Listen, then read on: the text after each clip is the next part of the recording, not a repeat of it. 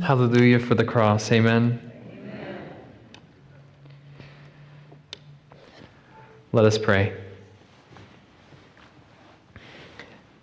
Dear Heavenly Father, we come before you now, and we stand in the shadow of your cross, wondering how it is that you could love us so much that you would send your only begotten Son to die in our stead. I pray, Lord, that you would be with us here, Lord, as the Sabbath is coming, and that you would just help us to truly rest in you and what you provided for us there. Thank you. In your name we pray. Amen.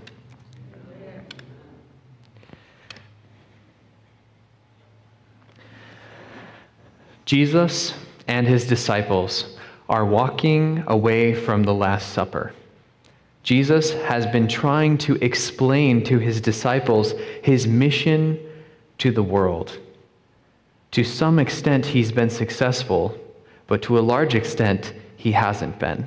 His disciples still feel as if he will one day rise up and fight for an earthly kingdom. But what Jesus seeks to point out to them as they head towards the Mount of Olives is that they were about to embark on something much greater than that, a spiritual mission. And as they approach the Mount of Olives, Jesus sees a flourishing grapevine. He points to the grapevine and brings it to the attention of the disciples, and he says this: I am the true vine. Why would Jesus choose a vine to represent himself? Why not the graceful palm? Why not the tall and lofty cedar? Why not the strong oak tree? Jesus chooses the vine with its clinging tendrils to represent himself. The palm tree, the cedar, and the oak, they all stand alone. They require no support. But the vine entwines about the trellis and thus climbs heavenward. So Christ, in his humanity, was dependent upon divine power. I can of mine own self do nothing, you may remember him saying. The Jews of that time also admired the vine, and you can read about that a little bit more in Psalms chapter 80 and Isaiah chapter 5. As a matter of fact, the Jews actually had a beautiful golden vine with golden clusters of grapes hanging off of it that was clinging to the front entrance of the temple, going around the pillars. It was a beautiful sight, and it was made by the best craftsmen that they had to offer. And this vine was not only beautiful, it represented something much bigger. It represented strength. The vine was a symbol of excellence, and it was also known for bearing fruit. And in the Bible, we see in many places that Israel is represented as a vine that was planted in the promised land. The thing is, though, that the Jews placed their salvation in the fact that they were a part of Israel, or their nationality. But Jesus counters this way of thinking by saying, I am the vine. No longer was anyone to trust in their own earthly heritage or connections for salvation. They were instead to rely upon something else, and that was Jesus. To put it simply, I think one reason why Jesus chose the vine is because he wanted to kind of give us this idea of the type of connection and relationship he wanted to have with us. It's a very intimate connection. One where, the vine is wrapping around and both need each other, but especially the vine branch needs the vine for life and for support. The life that we receive from the vine can only be preserved by continual communion. Just like if the branch is cut off from the vine, it can no longer live. Without Jesus, we cannot overcome one sin or resist one temptation. And as the vine branch continues to consistently draw sap from the living vine, we also must receive faith from him by faith. We must receive from him by faith, the strength and the perfection of his own character. The sinner unites his weakness to Christ's strength, just as the vine branch is united to the vine. The sinner unites his emptiness to Christ's fullness, his frailty to Christ's enduring might. It is then that he has the mind of Christ. During my sophomore year of high school, I was lucky enough to go on a really cool music trip. We actually ended up going to Ireland, and we were singing there. And I remember I decided to run one morning, get some exercise in to keep my immune system up, since we were traveling. And so I decided to go on a run, and one of my friend's dad came along with me. His name was Mr. Slater. And so we're running through the green hills of Ireland. And I don't know if you guys know anything about the climate there, but it's an oceanic climate, which means basically in the winter, nothing freezes. It's just kind of cool and misty and rainy. And then in the summer, it's warmer. And this allows for just vegetation to just flourish. It's green everywhere. The trees are so green. The hills are so green. No brown splotches of grass anywhere. It's just pure green through and through.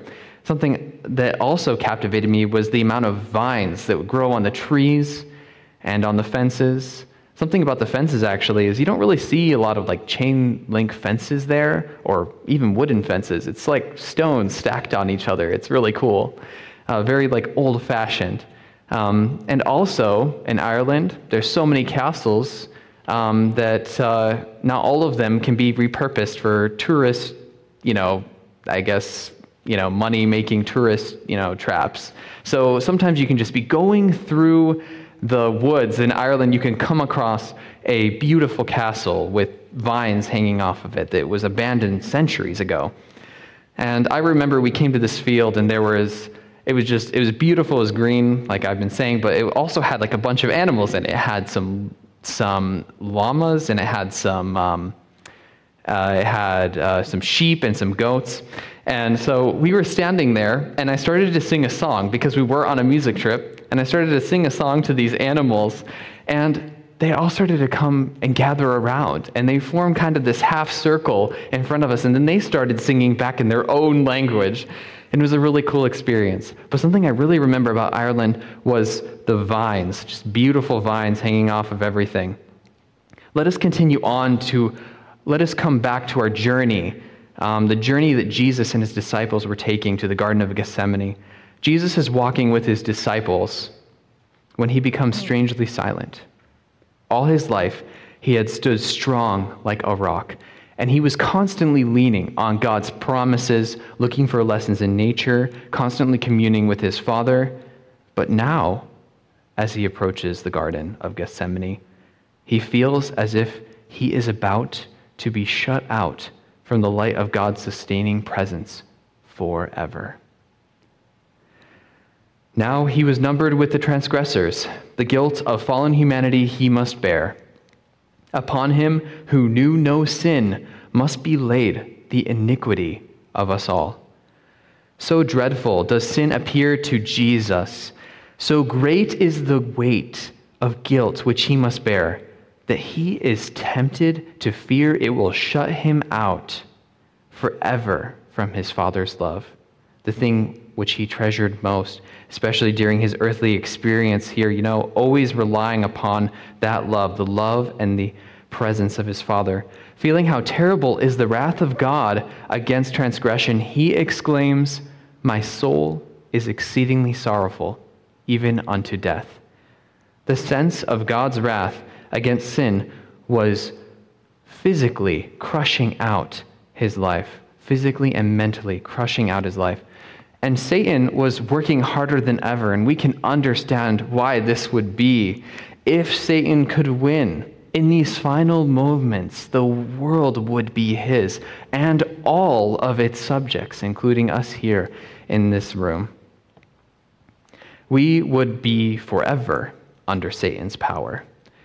We can see how Satan must have tempted Jesus to believe that by taking on the sins of the entire world, he would effectively separate himself from his Father forever, using one of the things that Jesus feared most to tempt Jesus in these final moments. Imagine the compelling evidence that Satan could bring before Jesus as he climbs the mountain. The religious leaders of your time have rejected what you preach, and they persecute you continually. One of your own disciples, who you have eaten meals with, who has listened to your words, will sell you out and betray you for 30 pieces of silver? Your zealous follower, Peter, will deny you not once, not twice, but 3 times. All will forsake you. All of your disciples will flee. The very people that Jesus loved would nail him to a cross. The very people who he came to save would look to murder him. And from Jesus' pale, trembling lips came the bitter cry, "Oh, my Father, if it is possible, let this cup pass from me." Yet even now he adds, nevertheless, not as I will, but as thou wilt. The human heart longs for sympathy, and Christ took on humanity. He also longed for sympathy in these trying moments. He felt it to the very depths of his being. If only he could know that his disciples had his back. If only he could receive some encouraging words from them, he would be strengthened. But when the Savior was most in need of sympathy and of prayer, the disciples were found asleep. Even the zealous Peter was sleeping, and he addresses them and says, "Simon, sleepest thou? Couldest thou not watch for an hour? Watch ye and pray, lest ye enter into temptation. The spirit truly is ready, but the flesh is weak." And here, even in this moment, we see that Jesus is trying to give his disciples the benefit of the doubt. Here, even now, he is trying to excuse their weakness. The spirit is ready, but the flesh is weak. Jesus, who at this point is suffering and weary from the anguish that he's experiencing and the weight of the sins of the world, and that realization, he staggers back to his place of prayer, and with anguish and sorrow weighing on him, he cries out, "My Father, if this cup may not pass away from me except I drink it, thy will be done." He walks over to his disciples once again, only to find them sleeping a second time. When they awoke, I believe it is not too far-fetched to say that they could hardly recognize him. For as the prophet Isaiah says in Isaiah 52, verse 14, his visage or his face was so marred, more than any man, and his form more than the sons of men. Jesus was experiencing grief to the level where it was changing his physical appearance. Turning away, Jesus saw again his retreat, or he went back to the place that he was praying, and for a third time he fell flat to the ground with his face downward in the dirt.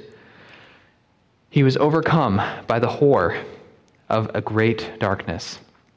He prayed for his own tempted soul. Many a times he was tempted by Satan to allow humanity to face condemnation on their own.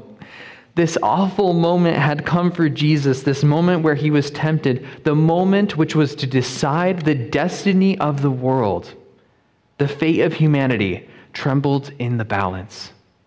Christ might even now refuse to drink the cup that man was supposed to drink. It was not too late for Jesus to back out.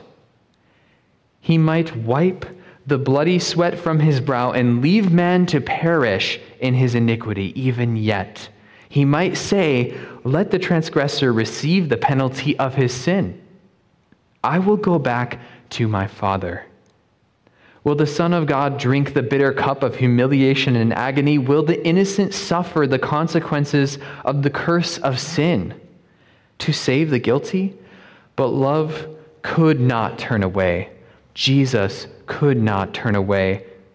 And again, the words fall from the pale lips of Jesus, "O my Father, if this cup may not pass away from me except I drink it, thy will be done." Jesus prayed this prayer 3 times, and 3 times his humanity shrunk from taking on the weight of our sins. But Jesus thinks of us. He thinks of the transgressors of God's law. He thinks of all the men and women who have gone to the grave under the curse of sin before him. He thinks of the men, women, and children who, if left to themselves, will perish. And he thinks of you and I here in the future. He hears the cries and the lamentations of a doomed and sick world, and a decision is made.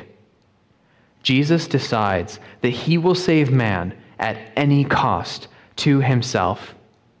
He accepts his baptism of blood, and through his perishing, millions will gain access to eternal life. Sometimes it's hard for us to picture what Jesus was leaving behind. The courts of heaven, filled with purity and happiness and glory. And he did all this to save the one lost sheep, which is our world that has fallen by transgression of God's law. Jesus decided that he would not turn his back on his mission. He will become the sacrifice of a race that has chosen to sin and turn their back on God. Jesus arose from his place of prayer. His agony had not left him. The weight of those sins had not left him, but he came forth calm and ready to bear the sins of humanity. And what do you guys think the disciples were doing at the end of all this? They were sleeping. Jesus says to them, "No, go ahead and take your rest, for the hour is at hand. The Son of Man is betrayed into the hands of sinners." But it was not much more time that the disciples got to sleep, because the mob was already upon them. The mob was already coming up the mountain. With peace and strength, Jesus presented himself to that mob. When they requested a Jesus of Nazareth, he said, "I am he." When he said that "I am he," or when he responded to their question, "Where is Jesus of Nazareth?" a divine light shined out from him, so that those who came to collect him fell to the ground as dead men. In this moment, could not have Jesus escaped with his disciples? Absolutely. There's no doubt in my mind also that angels were there, and they strongly desired that Jesus would call on them to come to his aid. They desired to fight for their master in that moment, I'm sure. But soon the light faded, and Jesus was still there. He stood firm. The mob rose from the ground and took him away. Jesus was taken to Ananias, then Caiaphas, and then Pilate. From Pilate, he was sent to Herod, and then back to Pilate again. He had neither food nor drink since eating supper with his disciples. He was exhausted from agonizing over what was before him at Calvary. He had endured the anguish of betrayal, and he had stood by as his disciples forsook him and fled. He was twice tortured by the scourge, so that his back was but ragged furrows of flesh and blood. Yet through all of this, Christ did not fail. Every word that he spoke served only to glorify God.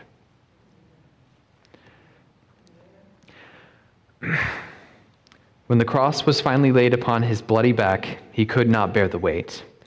The crowd that followed the Savior showed no compassion, even though many of them had seen him heal the sick and the lame and the diseased. Many of them, in fact, in that crowd that were jeering at him, were waving palm branches as he rode triumphantly through Jerusalem just 6 days before. They taunted and reviled him because he could not carry the heavy cross.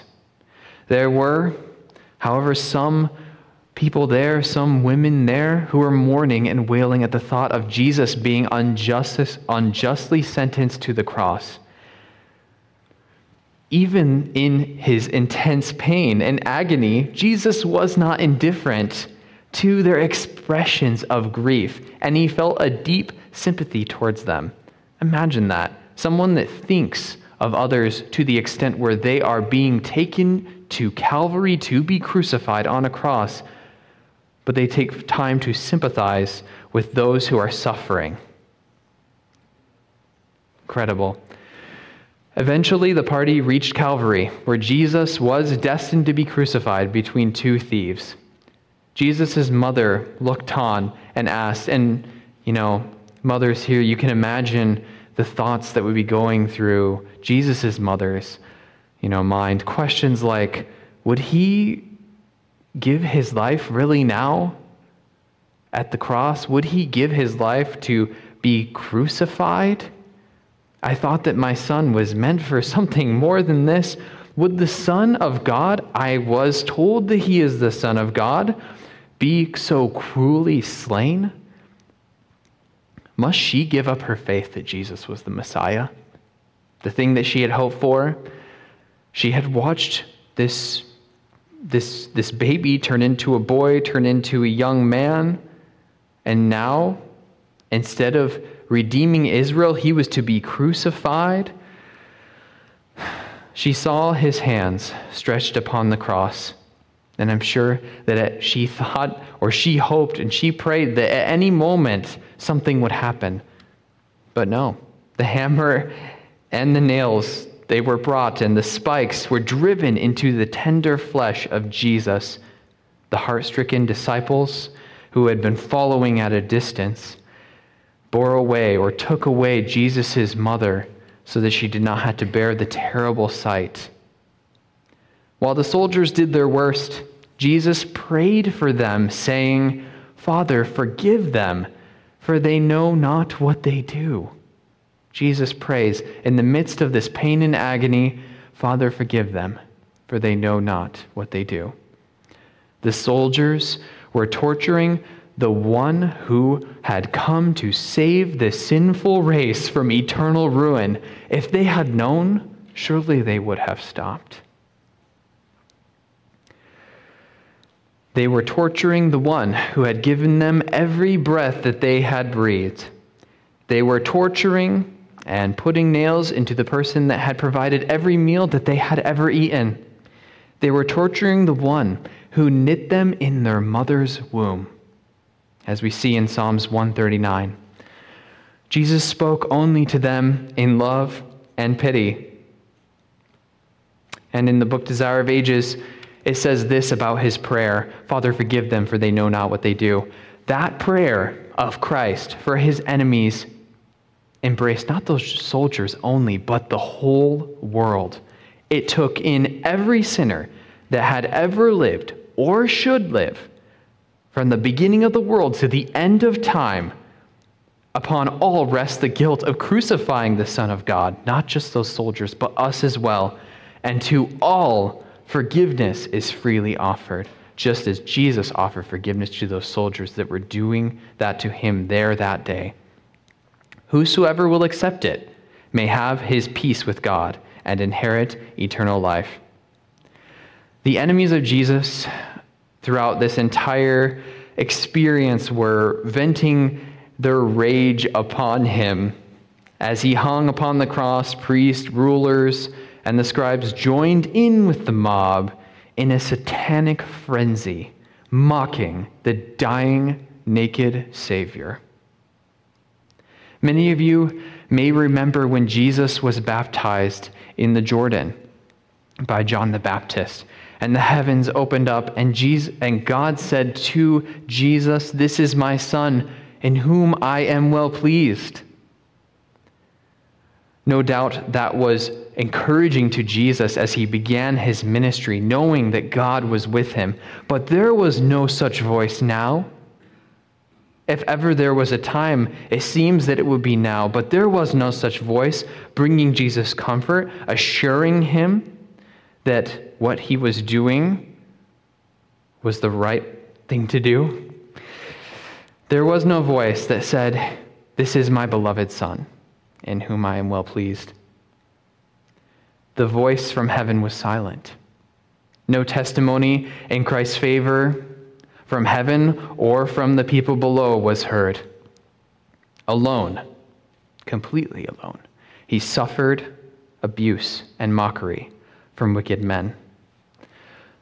The voices from the crowd mocked him and said, "If thou be the Son of God, come down from the cross." Does this sound familiar?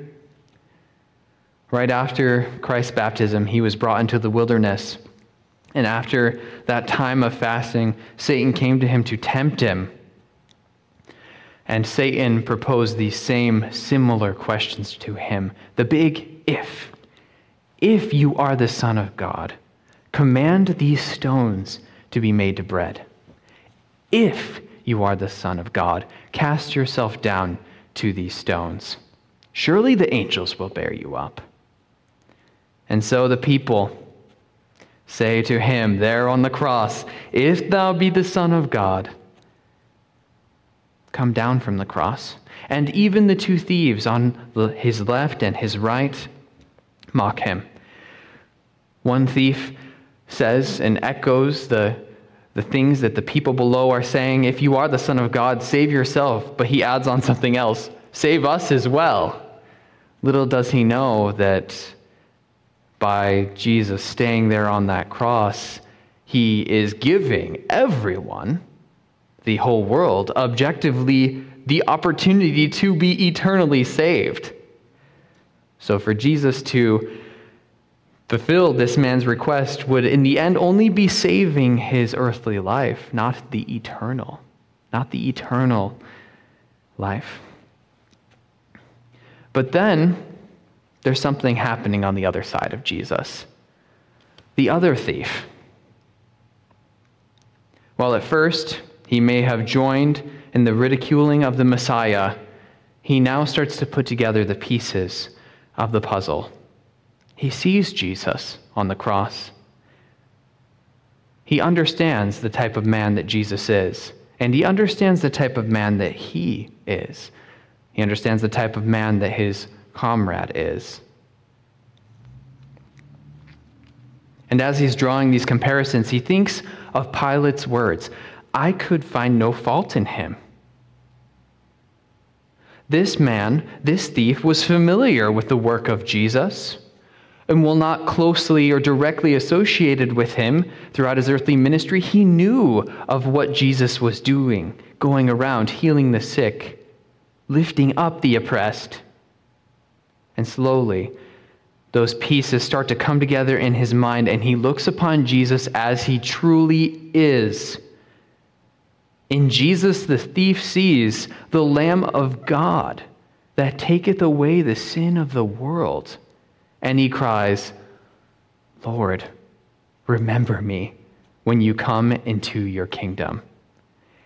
And quickly, immediately, the answer comes from Jesus, who is being crucified. Soft and melodious the tone of his voice, full of love and compassion for this dying thief, this dying criminal. "Truly I say unto thee today, thou shalt be with me in paradise." For long hours of agony, Mockery had fallen upon the ears of Jesus. As he hangs upon the cross there, he hears the jeers and the curses. With a longing heart, he has listened for some expression of faith from his disciples.